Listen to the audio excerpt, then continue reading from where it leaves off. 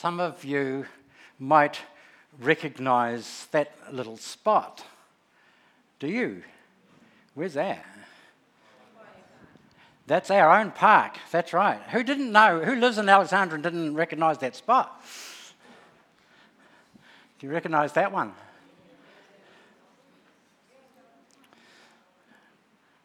Do you recognise that one, anybody? That's the Queen's Park Band Rotunda in the middle of Queen's Park. That's correct. Who said that? You? Yeah. Very well done. Yeah. Okay, and this one here is another shot of the Queenstown Park as well. Yes, there are reasons why I'm showing you all of these nice garden scenes today. I know that it is, what is today? It's Valentine's Day today, giving you some ideas about where you might be able to take your Valentine for a fish and chip lunch.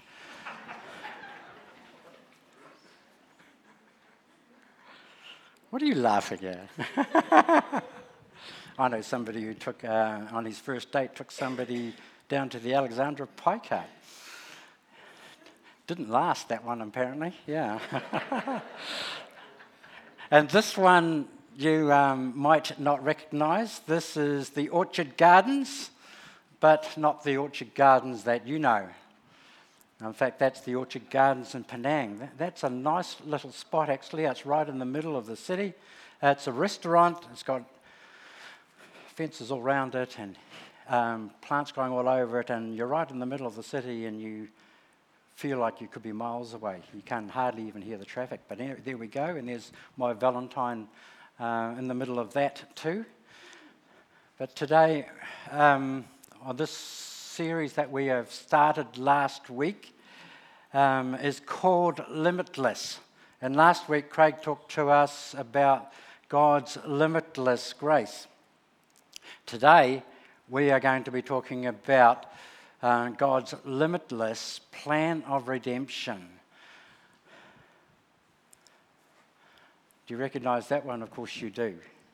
But imagine if your favourite garden, a place that you are used to going, often like to go to, and then one day you go there, and you find that the gates are locked on that garden, and in front of it there are armed guards, and you wonder what on earth is going on, and you ask them, and they say, no, you can't go in there. Well, how long is this for? When will I be allowed back? And they say, no, never.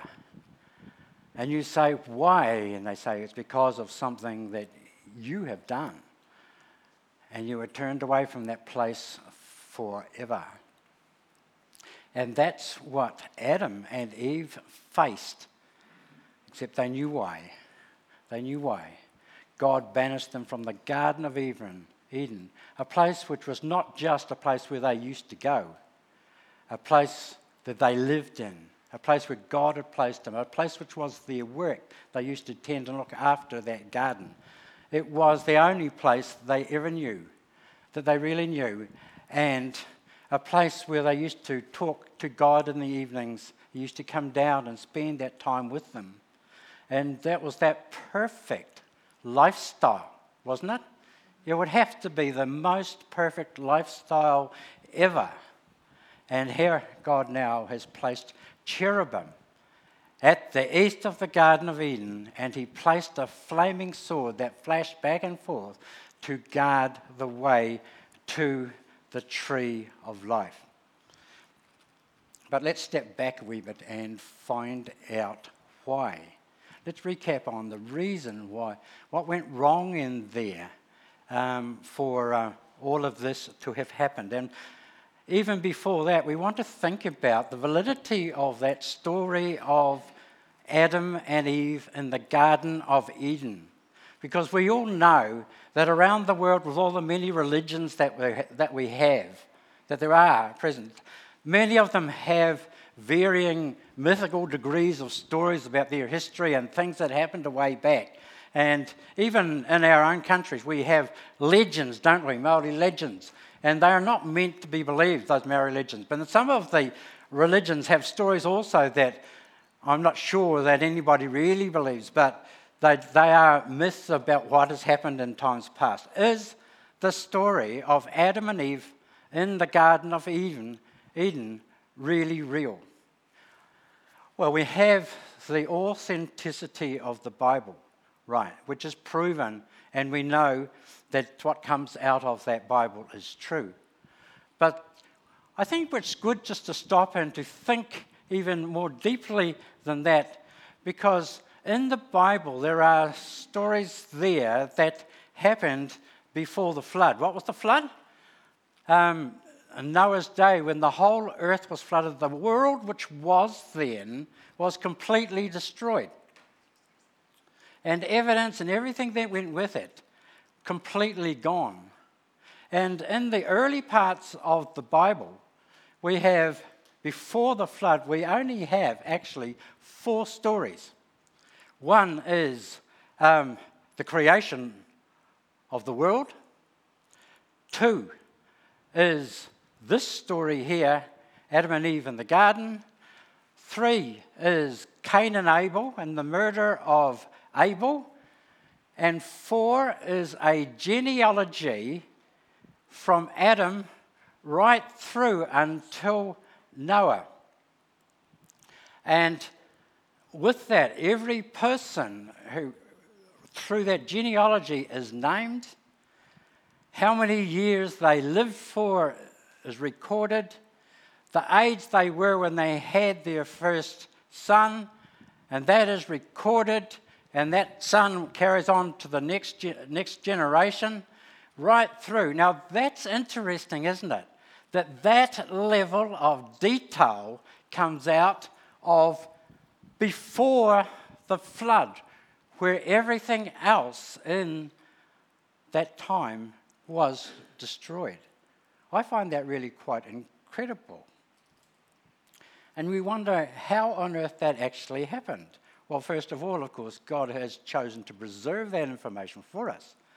How did he actually do it? We don't quite know. It has been said that there may have been stones on the ark that preserved those stories right through. Or they could have been basically handed down from generation to generation until the time then when what's his name? Moses wrote them down. Okay, but either way, however it happened, they were so carefully preserved right through those early generations. And I find it interesting that there is that level of detail. It's brief for sure. If we were a journalist there in Adam's time, we might have written a longer story. But the crucial parts of all of that, what happened back then, has been carefully recorded for us. And there's one other proof that it's true. And that is this, that everything that comes out of that story is happening today. All right? Adam and Eve were told that they could live in that garden. They had their work to do to look after the garden. They were told that, of course, they could eat of all the trees of the garden, but there was one that they were not allowed to eat from. I don't believe that God simply put a tree there and marked it with an X and said, that's the tree you're not allowed to touch. This is a test of your behavior. There was a reason why he told Adam not to touch that tree. Now, there's nothing fairy tale about all of that kind of stuff, because there is plenty of stuff out there today that if we touch it and eat it, it's not good for us. Okay? There was a reason why he was told not to touch it. But he did, didn't he? But he did, and he said, and God called out to him at the end of the day. What happened? He ate it, and next thing we read about them running around making fig trees and putting them on it, and something actually happened, and he's hiding himself. And then God calls out to him at the end of the day, and he says, I heard you walking in the garden, so I hid. I was afraid because I was naked. And God said, who told you that you were naked? Have you eaten from the tree whose fruit I commanded you not to eat? God knew the signs, but of course he knew. He was God, but he knew the signs. As soon as he saw Adam behaving in that way, he knew full well that he had taken from the tree he was not supposed to eat. But the death was not from the fruit of the tree, was from the disobedience, because The serpent deceived Eve into doing what she had been told not to do. And it says in Romans that as through the one man's disobedience, the many were made sinners. And so also through the obedience of one, and we're going to talk about him later, many will be made righteous. And in that same chapter, just 3 verses before, it says this: therefore, just as through one man sin entered the world, and death through sin, and so death spread to all mankind because all had sinned. And so the sin was in the disobedience and the switching of allegiance of obeying the serpent instead of obeying God. And they broke that relationship. They did what God commanded them not to do. And that's where sin came into the world. So the evidence of all of that is here today. Let me explain that one. And God said to the man, this is the punishment, that the curse that he was going to bring on the man. He says, since you listened to your wife and ate from the tree whose fruit I commanded you not to eat, the ground is cursed because of you. All your life you will struggle to scratch a living from it. Is that true today? We work hard, don't we, to try and make a living today. And when we try and work our gardens or our paddocks, it grows thorns and thistles. And though you will eat of its grains, by the sweat of your brow you will have food to eat until you return to the ground from which you were made. And so that's the way things had changed. He would have to go and carve out a living outside of that garden where it was hard and where the soil was tainted and spoiled with seeds of thorns and thistles, and that's the way life would be for him. And it's still like that today. Life can be quite tough, can't it? We might not all be farmers, we might not all be doing agriculture, but nevertheless, life is hard, trying to make a living. And at the end of our days, we go back to the ground where we came from. What about the woman? And he said, I will sharpen the pain of your pregnancy, and in pain you will give birth, and you will desire to control your husband. He will rule over you. And so there is this thing that has happened to the women of our world where we men, yes, you can start laughing if you like, but it's not funny really, isn't it? The women of our world from that day to this have been treated abysmally, ruled over, suppressed, and we need to hold our heads in shame for the way that men have treated the women down through the years. Is that correct? It is correct, I think, isn't it? Yeah. And so that's the way things have gone. There was a third party in that whole Garden of Eden scene, and that was the serpent who deceived Eve in the first place. And this is what he got. But this is something that we really need to take careful note of, because it has a part to play in the other things that we are going to talk about this morning. It says, I will cause hostility between you and the woman, and between your offspring and her offspring. He will strike your head, and you will strike his heel. Then the Lord said, look at the human beings that have become like us, knowing both good and evil. What if they reach out now and take from the tree of life and eat it? They will live forever. Now, I don't know, theologically, just exactly what could have happened if they had gone straight out and eaten of the tree of life. It was not meant to be, because the death penalty was passed on all mankind. And so it was that they were blocked from going and eating from that tree. And that's why God put there the cherubim that with those flaming sword to keep them away from that tree of life. We're going to look at 4 gardens today. That was the first one. But in that first garden, there was that reference to the tree of life, the tree that would have made us live forever. Our access to that tree was taken away at that point. Adam's access to that tree was taken away at that point. But as we have looked back and seen what our beginnings really were, so now I just want us to look forward to another time, the only other time in Scripture where we read about that tree of life. And this is a heavenly scene now, right at the end of time, and it's right at the other end of our Bibles. It's right through in Revelation 22.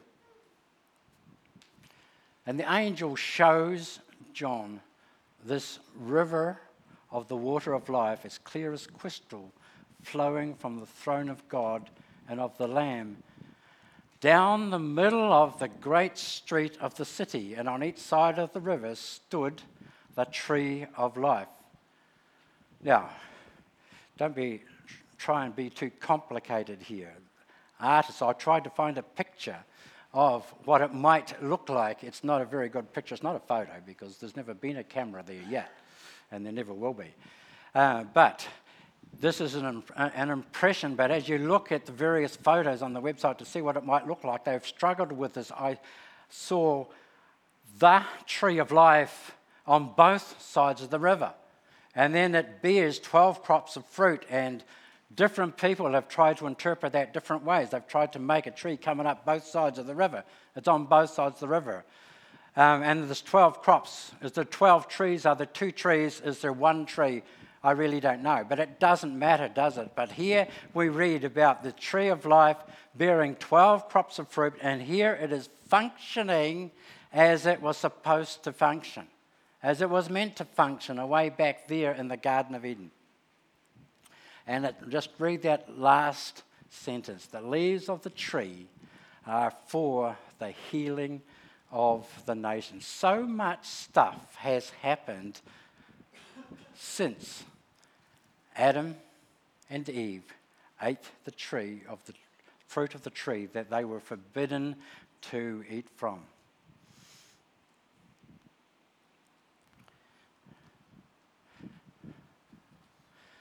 Two other gardens. We've looked at a garden at the beginning of time. We've looked at a garden right at the end of time. We today are standing, as it were, right in the midst of time. We are, aren't we? So much time, something like 8,000 years since, maybe 9,000 years since the time of Adam. How many years through the millennium and all that kind of stuff until we get finally to see that final garden where the tree of life is in Revelation 22. But in the midst of time, something needed to happen to allow us to be able to re-enter God's favour, to save us from that death penalty and make it so that one day we will be able to see or enter that garden in heaven where that final tree of life actually is. 2 gardens in the middle of time when Jesus was here on earth. One of them is Gethsemane. Gethsemane was an olive grove or a garden with olive trees in it. It's on the Mount of Olives, and it says in Luke 22 that Jesus, after he left the upstairs room, now the scene here is the time when Jesus kept the Passover with his disciples just before he went to the cross.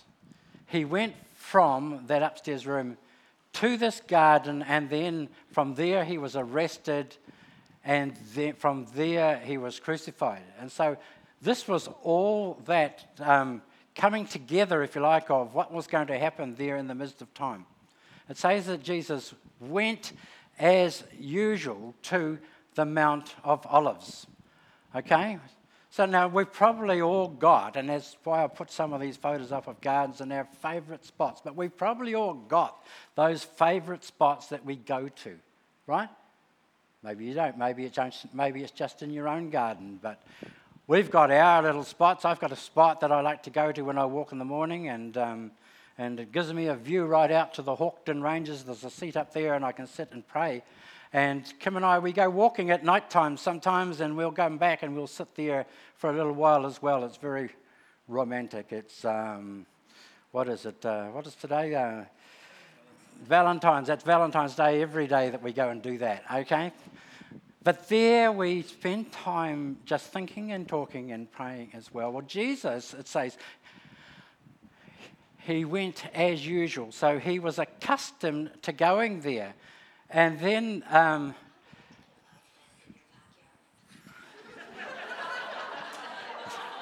if I got some competition here. Yeah.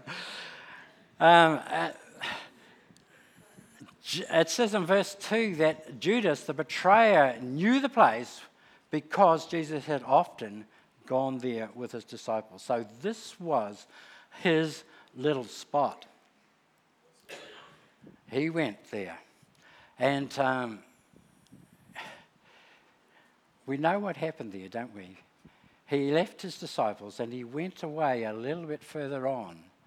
And then he prayed there, knowing what was going to happen in the very immediate future. He says, Father, if you're willing, please take this cup of suffering away from me, yet I want your will be done, not mine. And then an angel from heaven appeared and strengthened him, and he prayed more fervently, and he was in such agony of spirit that his sweat fell to the ground like great drops of blood. That is quite something, isn't it? Medically, they tell us that can happen when there is so much extreme mental torment that people can do, that they can sweat and sweat and sweat. Yeah, I know what it's like to sweat when I'm in agony, but I've never done this. Sweat until your sweat turns to blood, and that's what he was like there. Why? Imagine stepping into a dangerous situation to save somebody. Last week, we heard about a fireman in America, somebody married to one of Kim's past friends, who lost his life in the line of duty. We don't know any of the circumstances at all. Imagine, sometimes you hear stories about somebody swept out to sea and somebody who enters really rough water to try and save that person, and what they must feel as they step in to that situation, knowing that they are really putting their lives at risk. Well, earlier I read about Satan and what happened to him, and in that, and his curse was this: that there would be. I forgot to actually say too much about it when we were back on that slide, but it was the seed of the woman would strike his head, but he would continue to try to bite her heel. There is this thing that is set up between Satan and mankind, or Satan and the seed of mankind, where Satan would be constantly trying to destroy, as he had in the garden. But one day, one of the seed would strike Satan's head. And here in this situation, we have got Jesus not just facing death, but Satan is standing, as it were, between us and the villain to take our punishment. And he is stepping into a death situation where he would take all of our penalties, but he would be subjected to everything that Satan would throw at him to try and destroy him. And so much is the intensity of that his blood becomes like his sweat becomes like great drops of blood falling down to the ground. But he goes through it. He goes through with it. And then there is the arrest that happens immediately afterwards, and there is the crucifixion on the cross. And now we read about another garden which's got a tomb in it. And that's where Jesus is buried after the crucifixion. They put his body in this tomb in this garden. We read here that Joseph of Arimathea, who had been a secret disciple of Jesus, in other words, a secret Christian because he feared the Jewish leaders, asks Pilate for permission to take down Jesus' body. And when Pilate gave permission, Joseph came and he took the body away. Now note this here. With them comes Nicodemus, the man who had come to Jesus at night.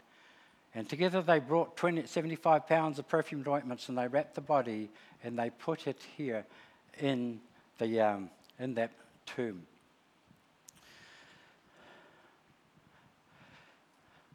So, and they put it in a new tomb, never before used. So because it was the Jewish preparation for the Jewish Passover, since the tomb was close at hand, they put Jesus there. And they put a stone over the door, and they sealed it. Why did they do that? So the Pharisees, the Jewish leaders, went to Pilate, and after his crucifixion, after he had been buried, and they begged Pilate to allow them to put a watch over that tomb to make sure that nobody would come and steal the body of Jesus, because they said, if that happens, we'll be worse off than we were at first. It's almost like an admission of guilt already that something has gone wrong.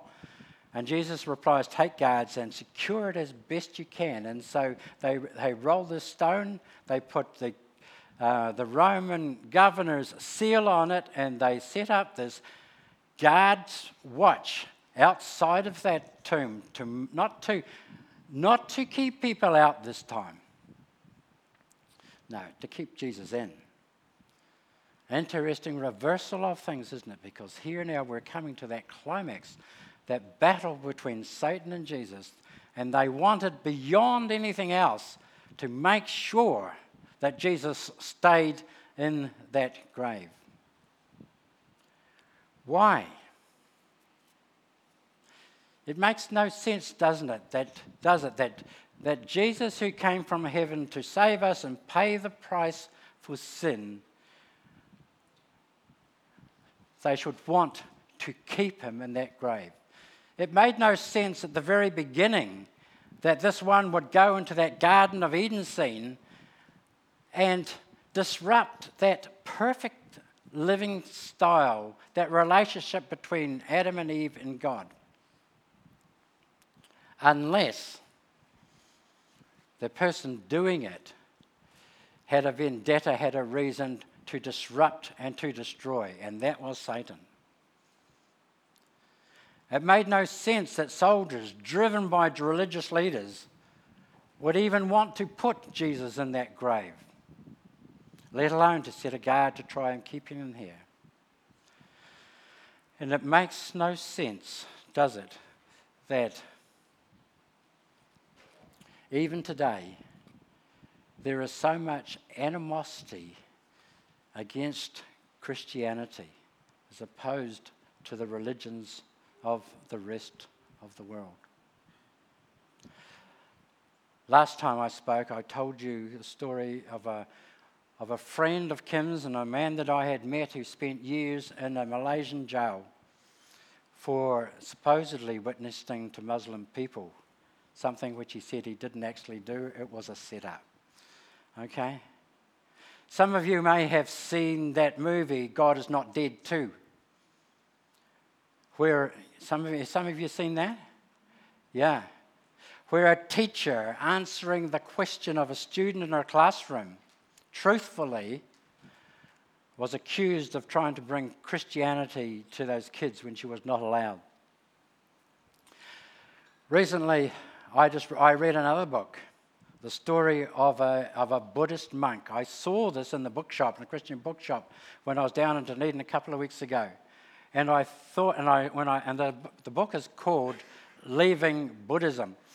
And I thought it might be interesting, given our own personal connections with Buddhist people, Buddhist family and others, and of course the whole country of Malaysia that we are connected with.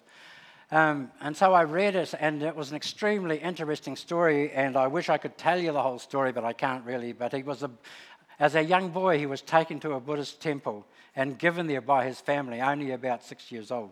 And he grew up in that temple, in that monastery. And he had a teacher, and they taught him the ways of Buddhism. But in their training, they were still encouraged to go and look around at the various religions of the world, including Muhammad, and read about his teachings and see what all they could learn about it. In fact, this guy was in Tibet. I forgot to say the bit. He was in Tibet, okay? And the Tibetan Buddhism is a different breed of Buddhism than in other countries, because it's all mixed up with Hinduism. But so they are encouraged to learn as much about every other religion of the world as they possibly can. And one day, in his growing up, he asked a question, what about Jesus Christ? Well, they told him never, ever to mention that name around that place anymore.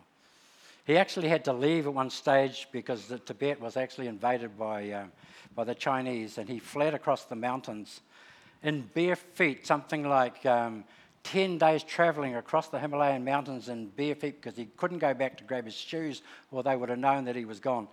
And with guides, and they came out in Nepal, and eventually finished up down in India. And so he lived over in India for a long time, and he associated himself with the monasteries down there. The Dalai Lama, he even met the Dalai Lama many times and was taught by him a little bit.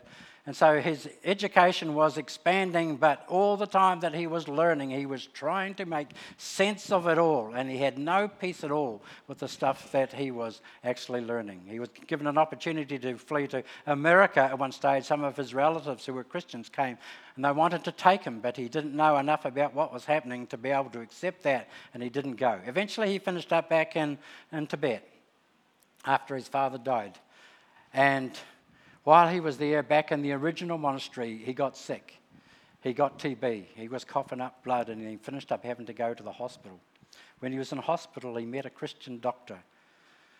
Christian doctor was from European country, and he really couldn't do anything for him, though, medically, because he was dying. He really was dying.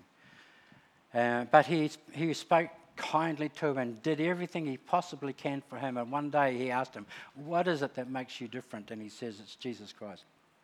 And he said, what? And he says, yes, it's Jesus Christ. And he says, all my life I've tried to find out about Jesus Christ, and I cannot understand why people won't talk about him.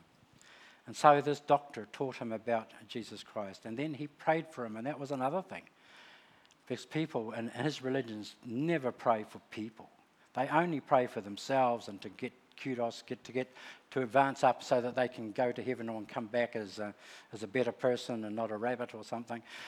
He never ever heard of somebody praying for somebody else, and this doctor prayed for him. When he couldn't do anything else for him, he prayed for him. And he was healed over the period of the next week or so. When there was nothing else that they could do, God came into him and healed him. And also, as they talked more and more, the doctor gave him a Chinese Bible, because there was none in Tibetan language, and he struggled his way through it, and he learned as much as he could. And eventually he had to leave the hospital because he was well, and he went back to that original monastery, and he knew what he needed to do, and he called a debate, because that's how they used to talk about stuff. And in the town square, they all came together for a debate, and there he started asking, why do you guys keep saying not allow us to talk about Jesus? And he told them his story about how that he had been saved there in that hospital, and how that he had been healed. And he talked to them about what he had learned and about the peace that he had found. And they nearly killed him. They dragged him into the temple, and they started beating him up. They kicked his front teeth in. They kicked him all over. His young brother was a monk there as well. He was into it as well, but that was just to save his own skin. And they kicked him and tormented him until he was nearly dead, and they left him there. And then in the middle of the night, his younger brother came and saved him, took him outside and helped him to flee. When they got outside, they found that his mother's house was burning, because they had killed everything that belonged. They'd burned everything that belonged to the family, even though. even though they had had nothing to do with it, whatever. So why does these sort of things happen? What about Nicodemus? Nicodemus, it said, was the one who came to Jesus in the middle of the night. Why did Nicodemus come to Jesus in the middle of the night? It was because he also feared the regime, a different regime. But it was the Jewish Pharisaic regime where they were the religious rulers, and anybody who was in favour of Jesus was being persecuted as well. But Nicodemus was converted that night because Jesus said to him, God didn't send into his Son into the world to condemn the world, to judge the world, but to save the world. And Nicodemus learned that night. And he also went, when Jesus was finally crucified and died, he went with Joseph. And together they were the ones who took his body down and carefully put it here in this tomb and cared for him so gently, looked after him. But then in 3 days, of course, that seal, that Roman guard and everything else was not able to keep him in that tomb. So that's the gospel story, and that's the story that we need to understand today. It's not enough to be able to acknowledge the truth about these stories. Nicodemus had to make a choice, and we also need to make a choice. Tenzin, that Buddhist monk, needed to make a choice. When he realized who Jesus was, he had no hesitation in making that choice. And he came to know someone so special who could save him where no other religious regime could save him at all. Yeah. And so we are in that place today. Yeah. And so if we have never really, we might know and we might understand and might believe the stories about Jesus and all the things that happen. But until we do what Nicodemus did and make it our own, it won't mean anything to us. All of these people had to accept it for themselves.